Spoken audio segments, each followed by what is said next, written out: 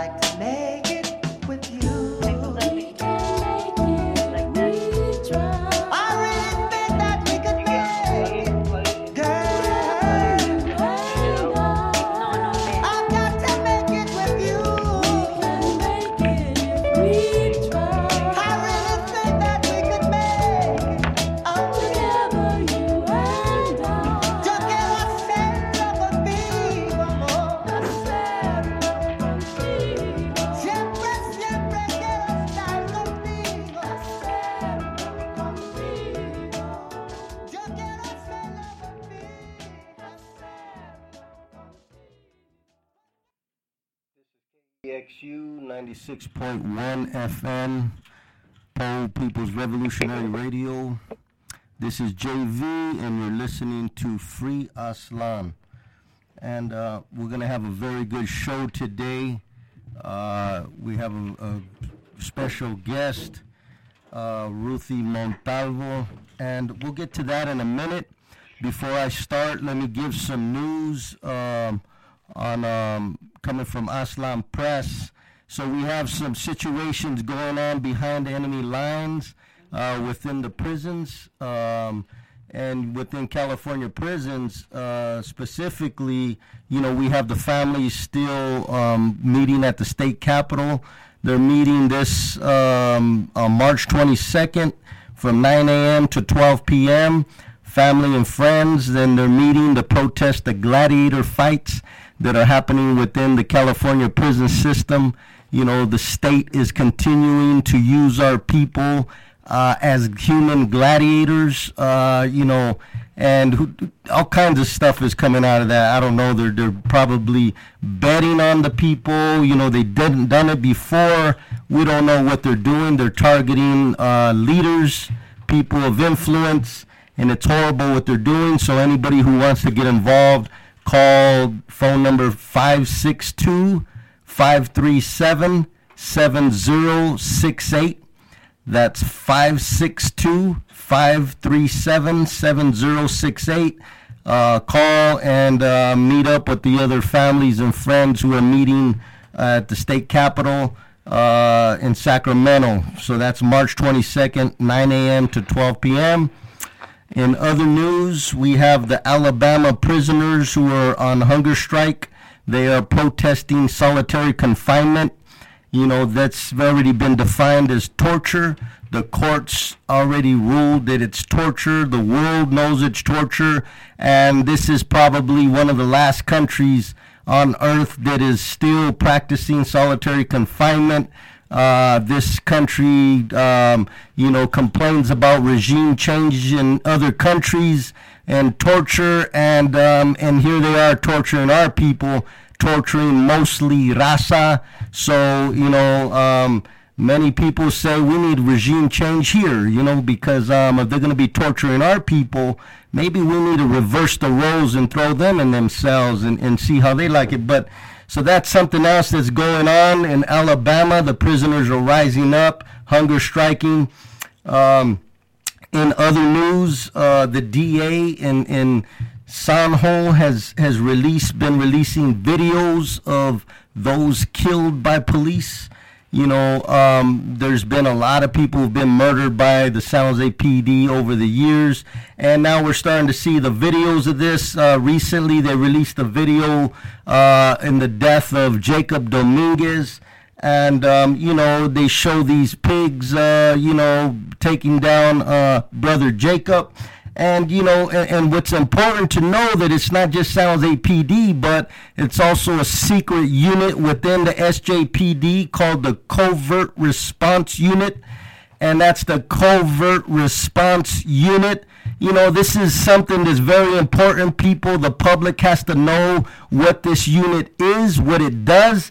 They like to operate in the shadows. They like to, you know, like cockroaches, they like to be when there's no light on them. You turn on the light and they scatter, and this is how these, you know, these scumbags work. You know, they're like cockroaches. So what this Covert Response Unit does is, you know, many have compared it to death squads in the third world. and have said, this is basically San Jose PD's death squad, and I don't think that's far from the truth. So this is something that we need to be aware of, this covert response unit. We should look into who is a part of this unit. Who are they targeting? What nationalities are they targeting? And, it's not going to be surprising to find out that they're targeting mostly raza.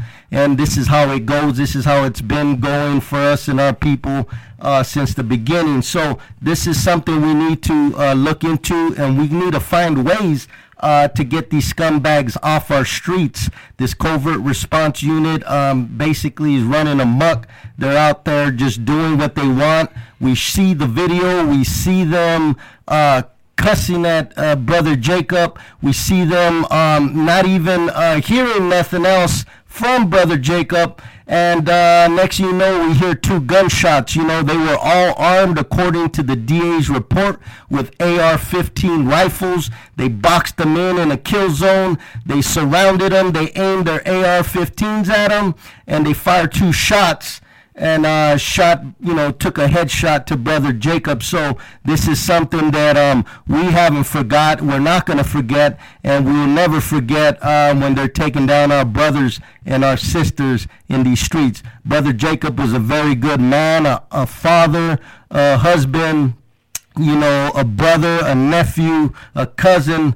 And he did a lot of good things in the community. He volunteered, he helped his community, and he was dedicated to his community. And we will never ever allow the covert response unit to forget this. In many people's opinion, all options are on the table on how to move forward with this. So we are not going to forget this, and they're going to, Free Aztlán, they're going to get a lot of attention.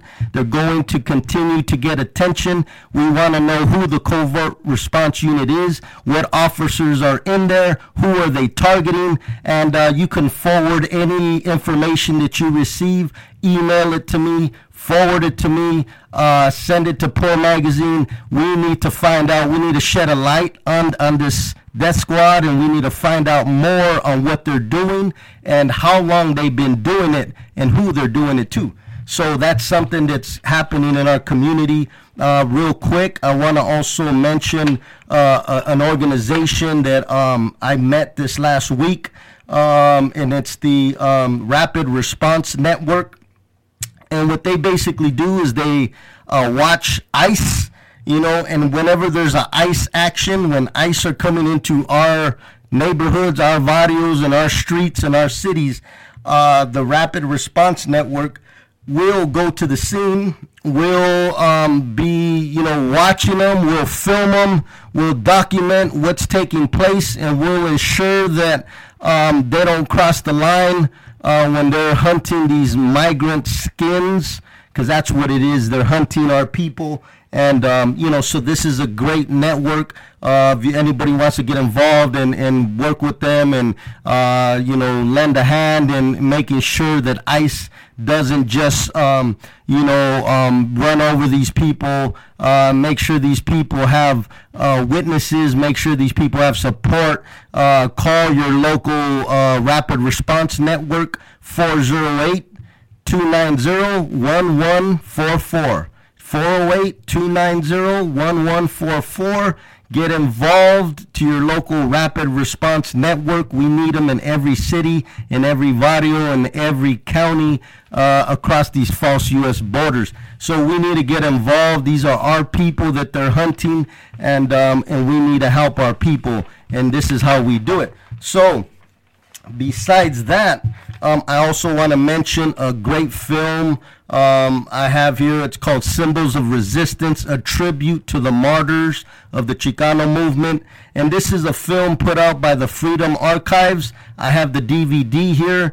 It says Symbols of Resistance explores the history of the Chicano movement in Colorado and northern New Mexico, and focuses on the struggle for land, the student movement, and community resistance against police repression. and we're still suffering police repression and state repression. So this is a very important film.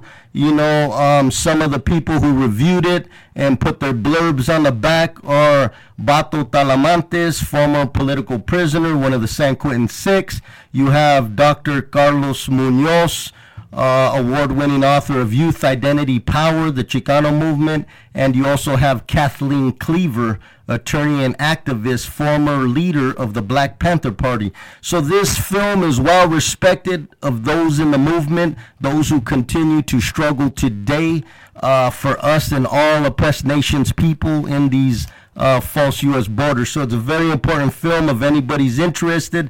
I was given to it as a fundraiser, and it's $25. You can email me if you'd like, and I'll link you to who you need to speak to get this film. And you can email me at Jose H. Villarreal, Villarreal 1 @gmail.com. If you're interested in the film, email me and I will plug you in.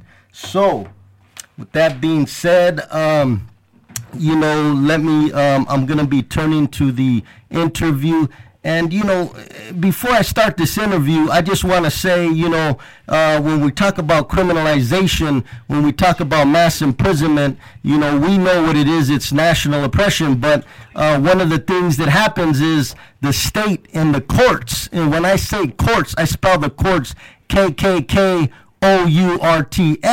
And so the KKK courts, what they do is they create these laws in order to codify national oppression, to codify, legalize repression that we face as oppressed nations people. And one of the laws that they created here in California is, it's a gang. It's their definition of a gang. So this is hilarious. Let me just read this quick definition for you. According to the California Penal Code, Section 186.22, a gang is defined as, and I quote, any ongoing organization or group of 3 or more persons, whether formal or informal, having as one of its primary activities the commission of one or more criminal acts, having common name or common identifying sign and symbol, and whose members individually or collectively engage in or have engaged in a pattern of criminal gang activity. And according to that definition, the police department is a gang because they have committed every one of those acts. They continue to commit these acts against our people. So they wear a common uniform. They have common symbols. They go out and create these crimes as a conspiracy. They cover it up. They work together in uniform and concert. So according to the California Penal Code, the police department is a gang, and I'll even go further than that. The state is a gang. So, this is what we're dealing with, and this is how they reverse this. They reverse it on us. They've been reversing it on us since 1846, when they first came over and began to take our land. So this is nothing new. This is not a new phenomenon. So we have to understand what we're up against, what we're dealing with, and find ways to move forward, because this is a war. It's a war on Aztlán. So as our people gear up, as our people continue to be educated on what we're up against, unfortunately, the state has created these concentration camps. They have these prisons where they send us in there for decades and years in solitary confinement. They torture us. They assassinate us in these places. They leave us until we die, 30, 40, 50 years. So, these places do everything that the concentration camps that Hitler's Germany did. It's the same concept, is to destroy and neutralize a people. And here in California and throughout the lands of Aztlán, which the U.S. calls the Southwest, we know that Chicano people are imprisoned at higher rates in these solitary camps, in these concentration camps. So, it's an attack on our people. It's an attack on Raza, and this is something that we need to begin to fight back against, mobilize, organize. And with that being said, there's a lot of stuff going on in the prisons, and one of the things is these gladiator fights. We've been hearing about them. We know what they're doing. They're just using our people like in dog fights, human dog fights. They're betting on it. The guards are just having a ball with this. So right now, I'm going to introduce our guest. And she has some knowledge on what's happening behind enemy lines, what's happening in these concentration camps. And let me welcome Ruthie. Ruthie, are you there? Yes, I'm here. Ruthie, thank you very much for coming on to Free Aztlan. Thank you for having me. And Ruthie, I'll just start, the listeners, some of them don't know you, and, I know your husband is in there, he's in prison, and let me just start off by asking, how long has your husband been imprisoned, and when is he due to get released?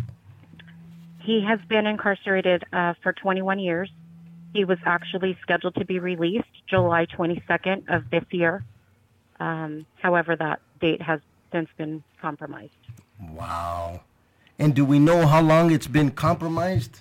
Right now, 120 days. Wow. And in 120 days, anything can happen. That's 120 days. They can do it again. They can set them up again. It's hard. And one of the things when people get short to the house, when they're about to parole, one of the things that the pigs usually do, they love doing this because they know you're at a point where, you're vulnerable, you've done all this time, you're about to get out, and, they pull your date from you in one way or the other in order to just try to break you mentally, man. Just try to get you to, I'm almost home, just let me out. I will. And so they set up to pressure, in this case, your husband. In my opinion, they try to pressure him to lock it up. And basically to tell, to provide information to these pigs, to the prison officials. So it's horrible that they're doing this to them. And this is what they do. They did it to me. I remember I was getting out, and I remember that, they came to my door the day I was getting out, and they said, I'm sorry, you know what? You're not getting out.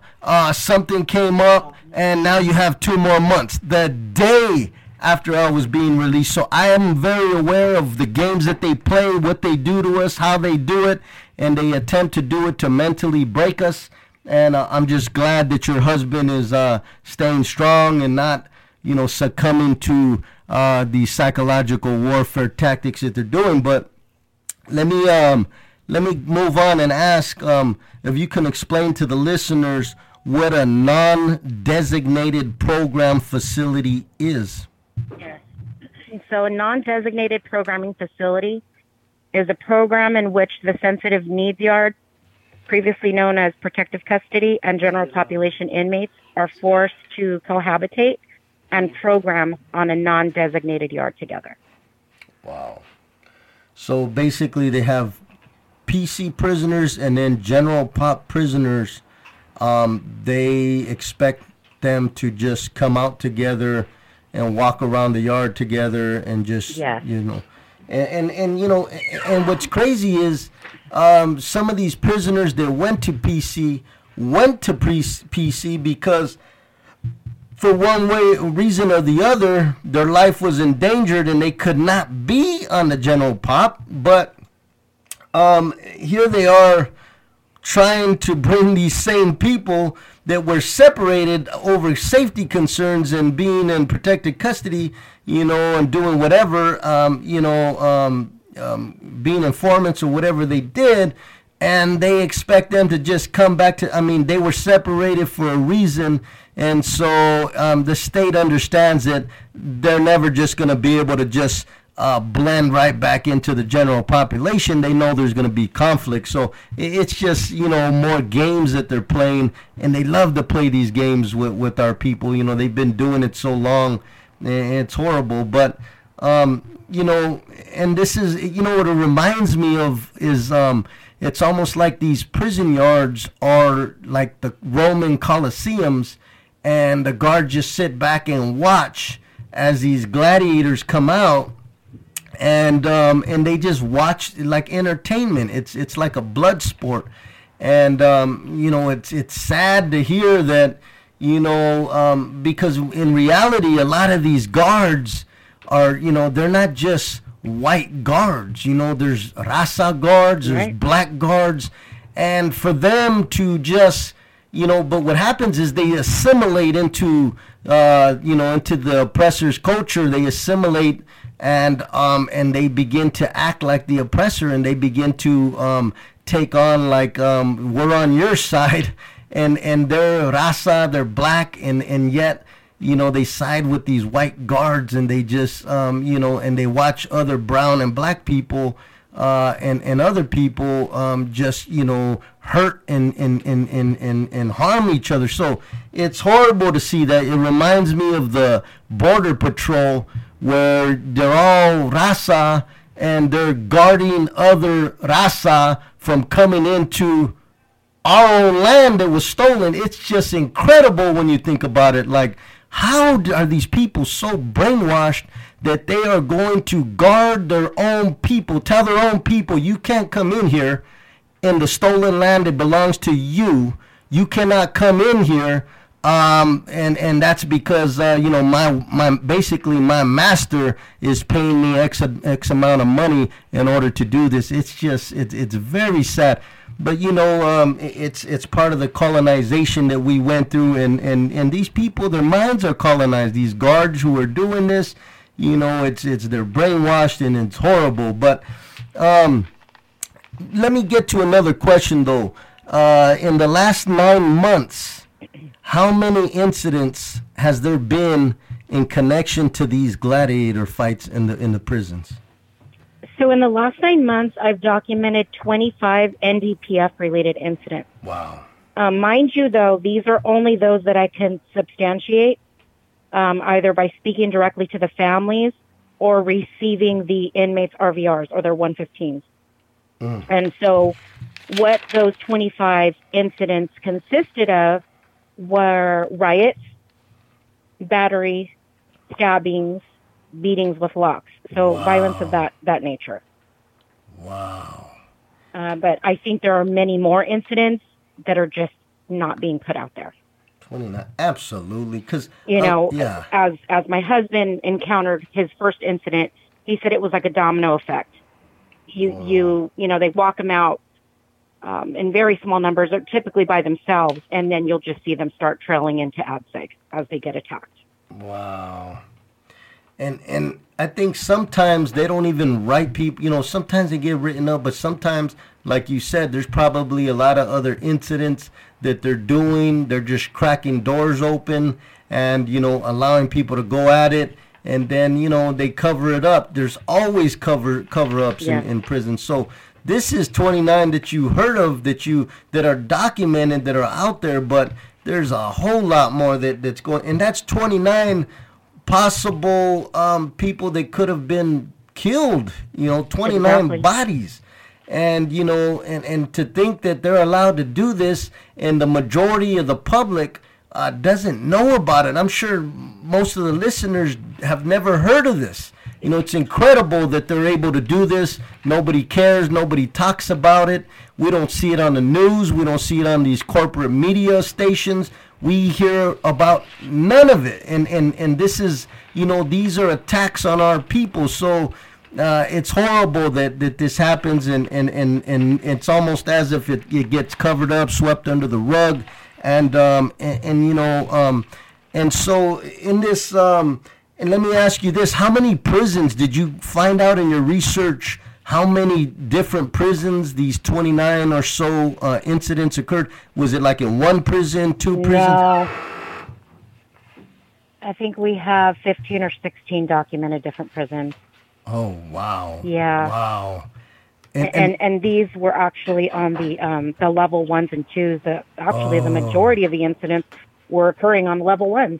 Wow. So that's interesting that, and when I was in prison, I was level 4. I didn't get to I made it to level 3 one time in my life, but just to think, I've never been to a level 1 and 2, but those have always been like, hey, you do real good, and you get down to level 1 or 2, and it's supposed to be a reward. Like, you know what, I did good for so many years, 10, 20 years, and then you get down there, and then next thing you know, they send you off to these gladiator camps. So it's incredible that this is happening. It's incredible that there's not an uproar, that the public is not going crazy, because when we hear about them, U.S. soldiers in other countries being held for, 2 days in isolation, the media goes crazy. We see everybody crying on TV, and they're torturing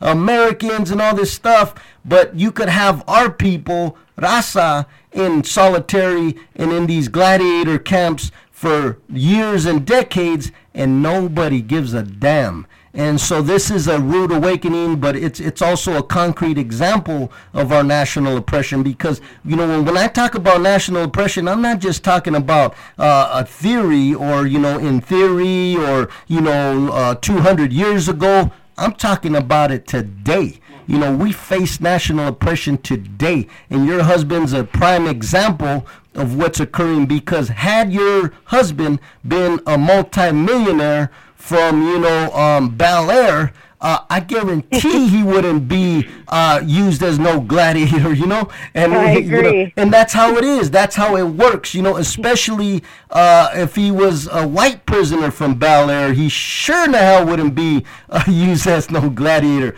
So this is what they've been doing to us. They continue to do it.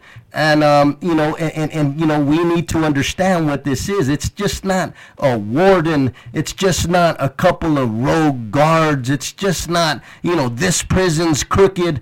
This is national oppression. This is state repression. And when I talk about the state, I'm not just saying the state of California. I'm talking about the state apparatus. That includes government, military, politicians, Congress, all of the above. The state apparatus as a system, they're the ones that, they're the ones that are creating this environment, these conditions that keep us oppressed, in order that we can't organize, we can't mobilize, and as a result, we can't rise up. So this is what this is all about, and this is why they target our leaders. They target our leaders to put them in isolation, to neutralize them, and make them go crazy and all this stuff. They don't just target, somebody who went to prison for shoplifting and, he was, no, they target our leaders. They get those who have influence, those who, people listen to and follow. And these are the leaders. They target the leaders, send them to these concentration camps and do all this crazy stuff to them to try to break them mentally, physically, and, break their spirits, their revolutionary spirits, their fighting spirits, in order to get information and to serve as examples to other prisoners, and use it as a defeat to the people, use it as, and to push their agenda. So this is something that we have to know what it is, recognize it for what it is. And but let me ask you, on February 11th, what occurred to your husband there in prison? So on February 11th, he had actually just been transferred in a few days prior. When he got to this particular facility, he was told that they didn't have housing available for him. They didn't even know why he was transferred there. But they did take him to committee on the 11th, and he was actually put out onto a level 1 NDPF yard, and he was battered by 13 inmates. Wow. The documentation, however, states he was only attacked by 2, and when they called the code, they actually called the code for a one-on-one. So my husband's injuries ranged from a broken nose, head contusions. He had a laceration on his face and a laceration on his neck. Wow. Yeah. Damn it. And did he receive stitches for that? I don't believe so. Wow. And that's. And he said that basically the correctional officers sat back and watched it, let it happen, and they were laughing about it. They thought it was funny. Oh, yeah, and that's what they do. They laugh about it. To them, it's a game. To them, it's like, they love it. They actually get off on it. They enjoy it. They really do. They're sadistic, and they're sick people who. This is why a lot of them go into this line of work in order to, be able to exercise their sickness. Yeah. And so it's horrible that they do this, and then they were laughing at your husband and stuff, and it's just. And that was just the first incident. He's actually had 3 incidents now. Wow. So then, less than 48 hours later, they put him again on the same yard. Wow. But this time it was just a one-on-one, which, was better than him being attacked by a large group. And then they did take him to committee on the 22nd, put him up for transfer, but something didn't, I guess they didn't, check a box or something, so they took him back to committee again on the 28th. And the captain, as well as the CC2, recommended he be transferred out to a non-integrated yard, level him up. He obviously can't program on an NDPF yard. And the warden was actually in attendance, and the warden asked him, what will you do if I throw you on a level 2 NDPF yard? And he said, I'm a general population inmate. I program with general population inmates. And the warden said, get him the hell out of here and throw him on the level 2. And the level 2 was one of those integrated. Was another integrated yard at the same prison. So again, he was attacked by 3 inmates on the 28th. I actually visited him on the 2nd and 3rd, and as of the last letter I received, I was under the impression he was in the hole pending transfer. So I about passed out when I saw him come to the glass. Wow. Obviously his nose was rebroken. He had a black eye. His lip was split. I could see the cuts on his face, his neck from the previous incident. Wow. That's incredible. I haven't, in all honesty, I have not heard of anyone across the state of California being forced to integrate more than twice. Wow. Usually if they have one incident, they'll level them up. They're, basically deemed program failures. Maybe you'll hear a second occurrence. I've never heard of a third. I really feel that my husband was specifically targeted because of my active role against non-designated programming facilities. I've been very involved for about a year. And and leading this movement. And I'm very well known within the prison system. Well, that's great. That's excellent that you continue to fight. You're actually fighting the state, and Yes. you're we're on the same we're on the same side. We're all fighting the state here, and here at Free Aztlan.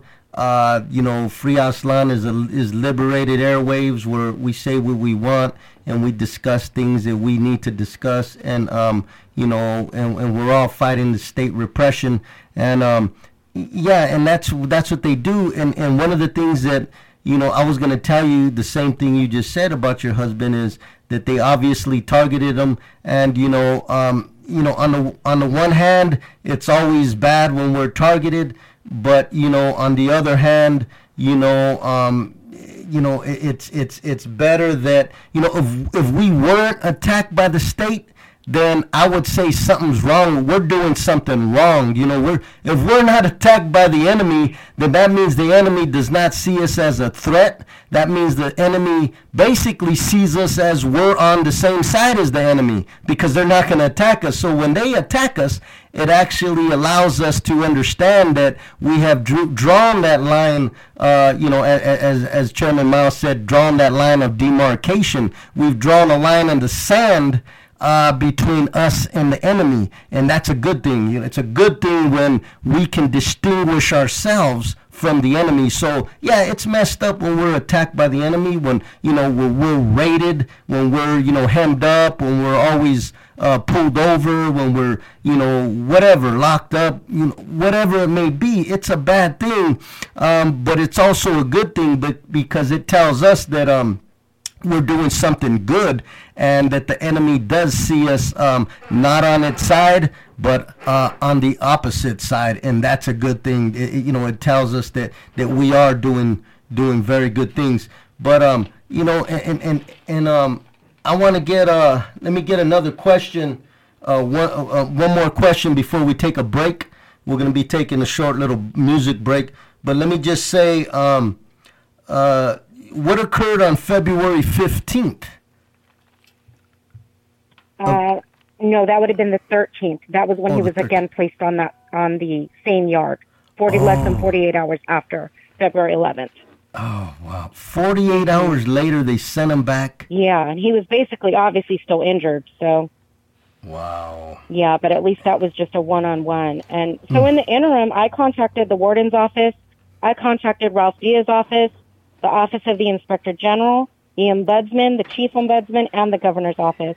I basically raised hell because my husband's attorney had been trying to see him for 3 weeks, and they intentionally were delaying the process. He submitted the application, then they said, well, that's not good enough. We need a letter giving a detailed explanation as to why you want to see this client. I researched the Title 15. There is absolutely nothing that states that they must provide a detailed letter describing the nature of the visit. That's a violation of attorney-client privilege. Wow. Yeah. And they violate their own laws. Like I said in the Absolutely. They make up their own rules. They go as they... It's such a shame that this a state-based agency whom, you know, we taxpayers pay their salaries, their acts are more criminal than those they house. And they're the biggest criminals, as a matter of fact. They really are. They are the biggest criminals. The police are the biggest gang in the U.S., and, you know, the military is the biggest gang in the world. So they do the same thing. You know, I've said it before on my program that, you know, they cry about drive-by shootings. But the thing is, they're doing fly-by shootings. They're driving around the country in these drones doing fly-by shootings. So they're just full of it. You know, I don't want to hear nothing they have to say because they're full of it. Their laws, they're full of it. And this is a perfect example of that. They create these laws. They don't go by them. They use them against us when they should be applied to them. They call us gang members when they're the biggest gangs. It's just ridiculous. It's a joke. But I'm glad that you're able to identify that, even having never been, in some of these situations we're talking about, you still identify it, and that's a beautiful thing. And that's why they're doing the things that they're doing, because they know that you've identified it and that they know you will not give up. You'll continue to struggle, and you'll continue to be an inspiration for other wives, other family members who their loved ones are in prisons and jails, who are either involved in these gladiator fights or they're gonna be sent to these facilities, these coliseums. And so a lot of our listeners have loved ones who are incarcerated. So I'm very, very happy to have you on today on Free Aztlan. And we're gonna come back in a minute. We're gonna take a short break. Here's some music real quick, and we'll be back. So this is JV KEXU 96.1 FM, and we'll be taking a short break.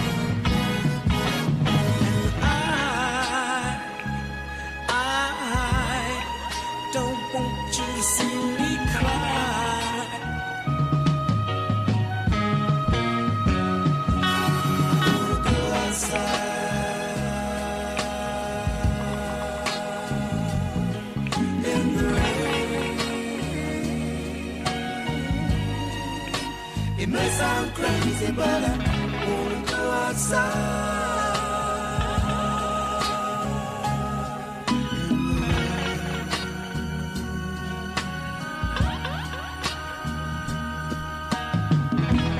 Once the rain starts falling on my face, you won't see a single trace of the tears I'm crying. Because of you I'm crying. Don't want you to see me cry. Let me go, let me go, let me go.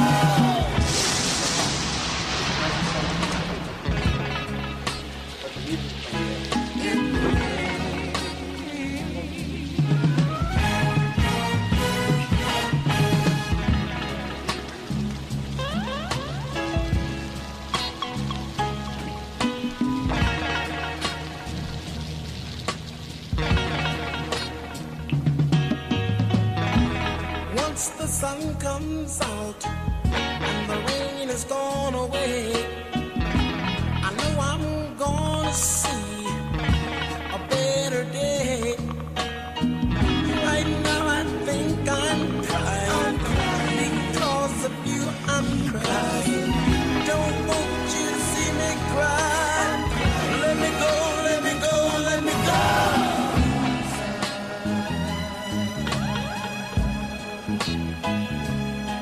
In the rain, it may sound crazy, but I wanna go outside. In the rain,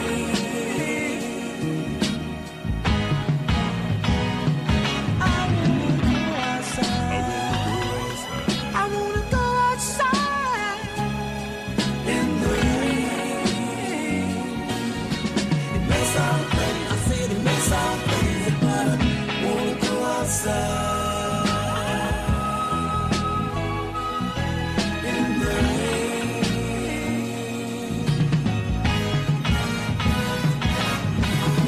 Outside. I wanna go outside. In the rain. It may sound crazy, I said it may sound crazy, but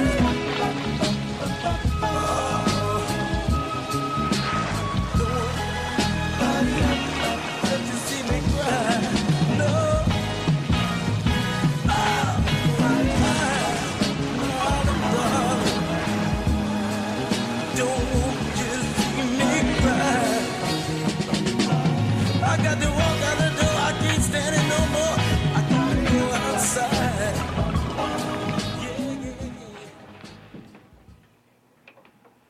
And this is KEXU 96.1 FM, Pro People's Revolutionary Radio. I'm JV, and you're listening to Free Aslan. And Ruthie, are you there? I'm here. Okay. And, you know, on the break, I was just thinking about how they label our people as gang members, you know, the state, and we're talking about who the biggest gang is.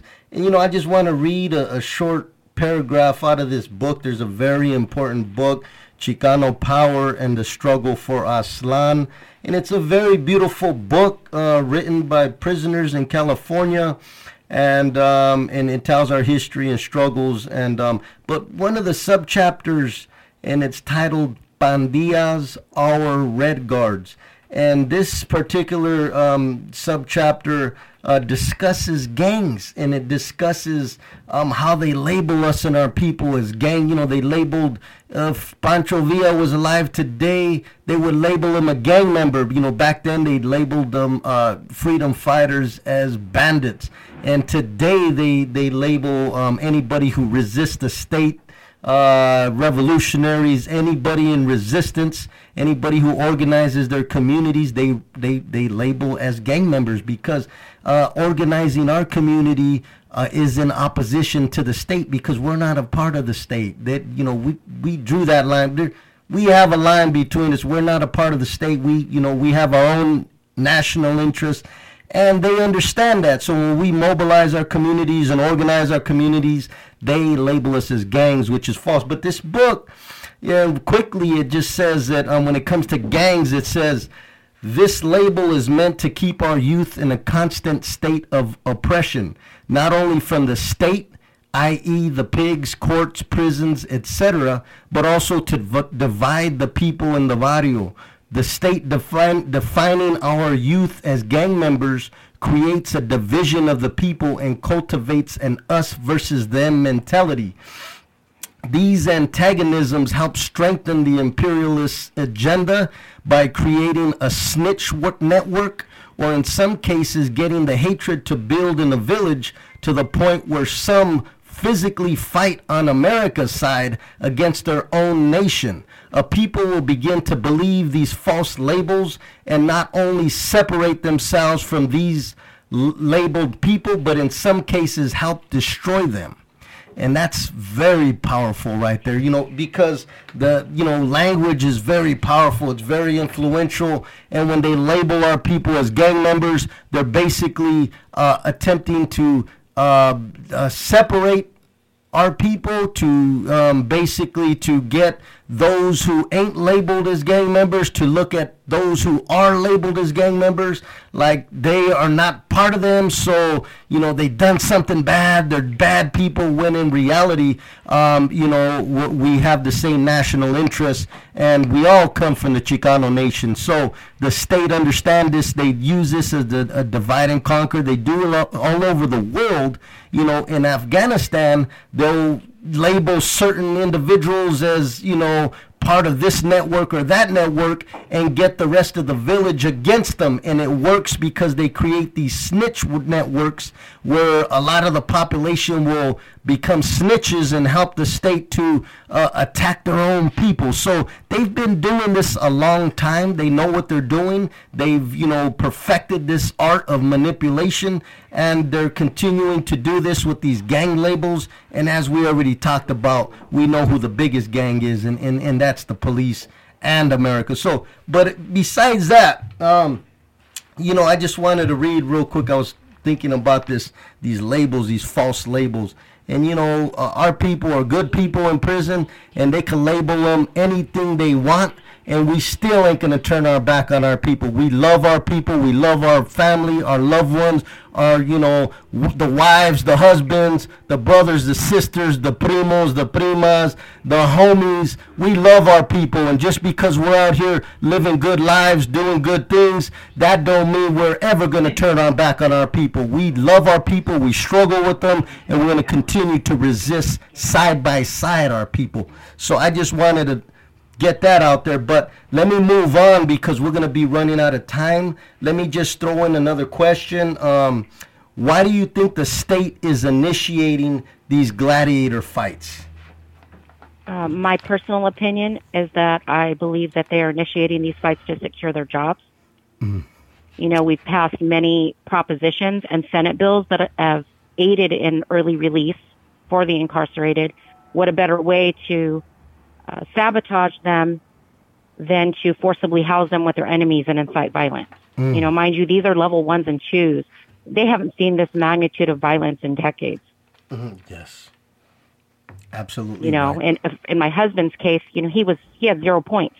Wow. He had a threat assessment score of negative 22. Negative 22 He points. started off on a level 4, worked his way down to a level 1, and basically this was his reward. And this is how they reward him. Yeah, and now he's basically deemed a program failure, Wow. With 2 write-ups in a very short period of time. Wow. And basically because he won't give them information, they're trying to squeeze information out of him. He don't want to cooperate. He refuses to, he will not house with SNY. Right, with PC prison. Yeah. And, and that's it's going to continue to happen. It's just, the state understands this, and they're going to continue to, instigate these things. And the reason that, and I agree with you that, it's job security for them. And also, I would say, that, and I've said it before, a lot of these guards, they've relocated from different parts of California. They've moved to these rural prisons, and they brought their families, they bought homes, they put, little Johnny and little Amber in school right by the prison. They've built their lives around here. And then, for these shoes, especially like Corcoran shoe, Pelican Bay shoe, Tehachapi shoe, for these shoes to empty out. And because, prisoners are coexisting in these prisons now, after the 2012 hunger strikes, and, prisoners are coexisting. So as a result, these shoes are emptying out because there's no more riots, there's no more this, there's no more that. And so because that's going on, they're going to be rerouted and sent to other prisons because there's just too many guards in a particular prison, and the shoe, is empty. So to prevent that, they, created this program where they're going to bring the PCs out of PC and mix them with the general pop. And this is a way to keep the riots going, to keep these people catching shoes and gang activity, whatever they want to pull out these false labels, and then have people fill up the shoes again.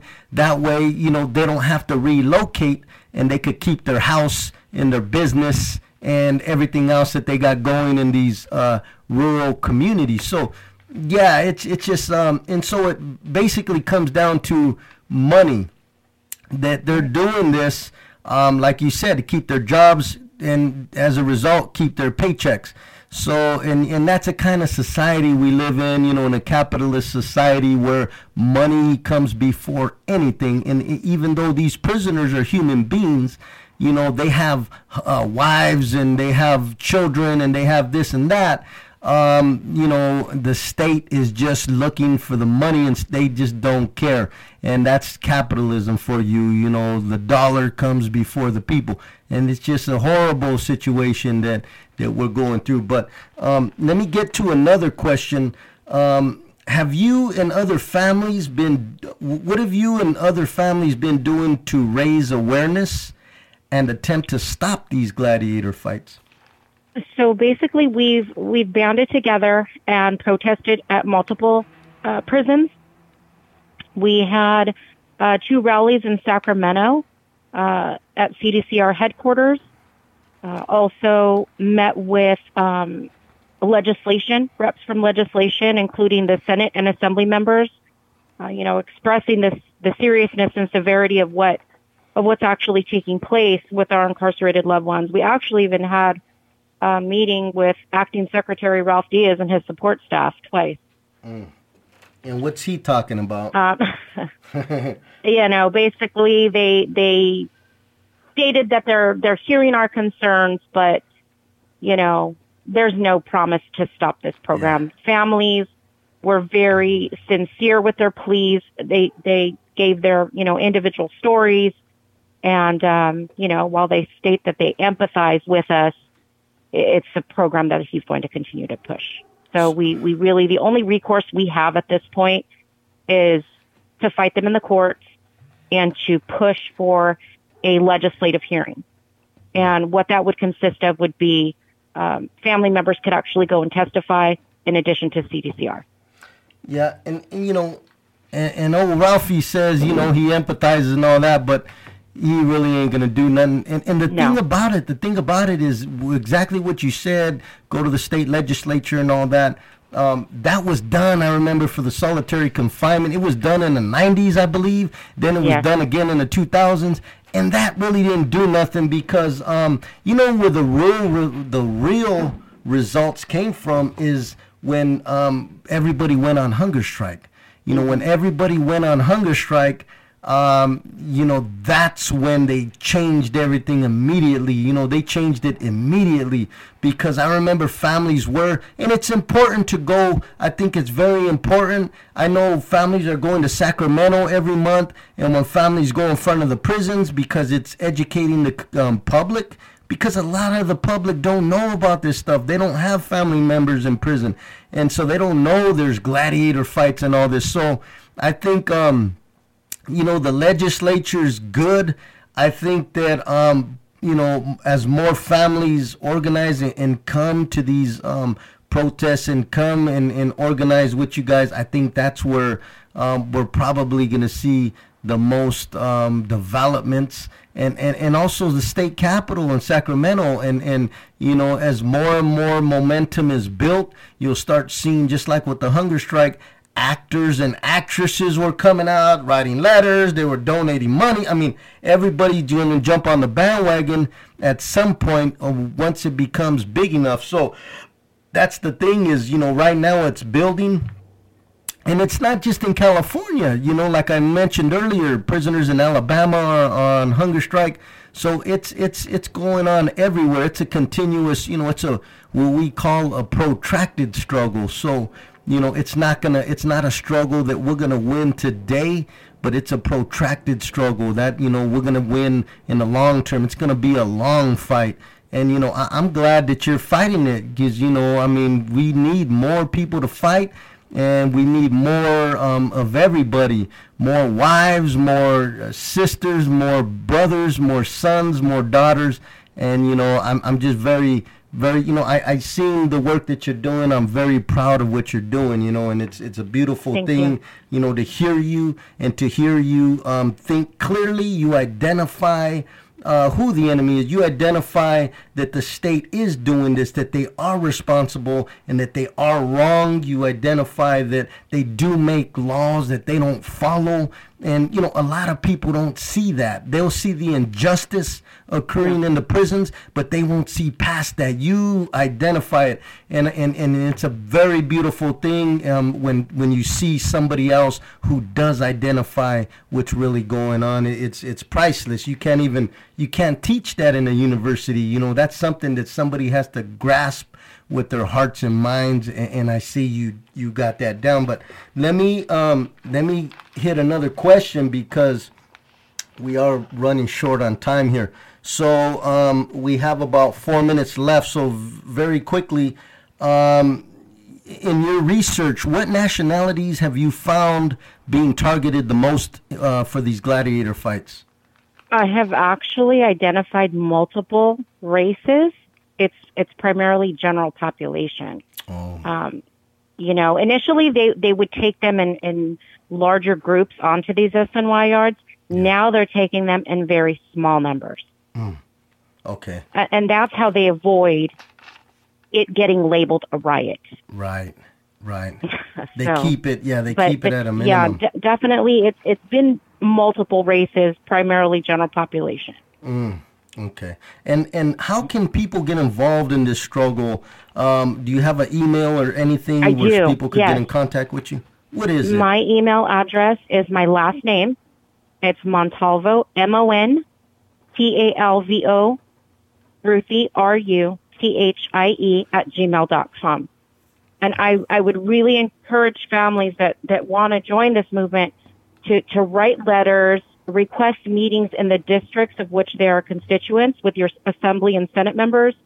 They may also contact those legislators that have jurisdiction over the district where the prisons that their loved ones are housed at as well. They can, join the peaceful protests and rallies. And if they want to pursue any legal avenues, they can also email me for additional information. One thing I also want to really stress to the families, if your loved one has been adversely affected by a non-designated programming facility, please be sure that you have the medical records release form filled out by your loved one and filed in the medical records department so that you can request those medical records if they have injuries, and you will absolutely want to request copies of their RVRs, their 115s, lockup orders, committee actions, etc. It's very imperative that you have all this information. Perfect. And we got 1 minute left. Is there any last words you'd like to give to the listeners? I just really think that families need to come together on this issue, whether your loved one is on a level 3 or a level 4. I highly anticipate if they keep pushing the level 1s and 2s as they have, they will be going to level 3s and 4s next. Perfect. I think it's definitely a time to act and not just take a back seat because we're not yet affected. Oh, perfect. Well, thank you very much. And once again, Ruthie, I want to thank you. You're an inspiration. I love it. I'm very proud what you're doing. I'm honored to be here standing, side by side with you. No matter where you're at, where I'm at, we're fighting the same fight, and we have the same opponent, and we know who our enemy is, and we're going to continue this struggle. And all of our people, no matter if they're in prison or not, they're right there with us, and we're all fighting the same fight. And we're going to continue to fight this fight until we are free, until we're liberated, until we fight and obtain our land back. And thank you once more. And this is Free Aztlan.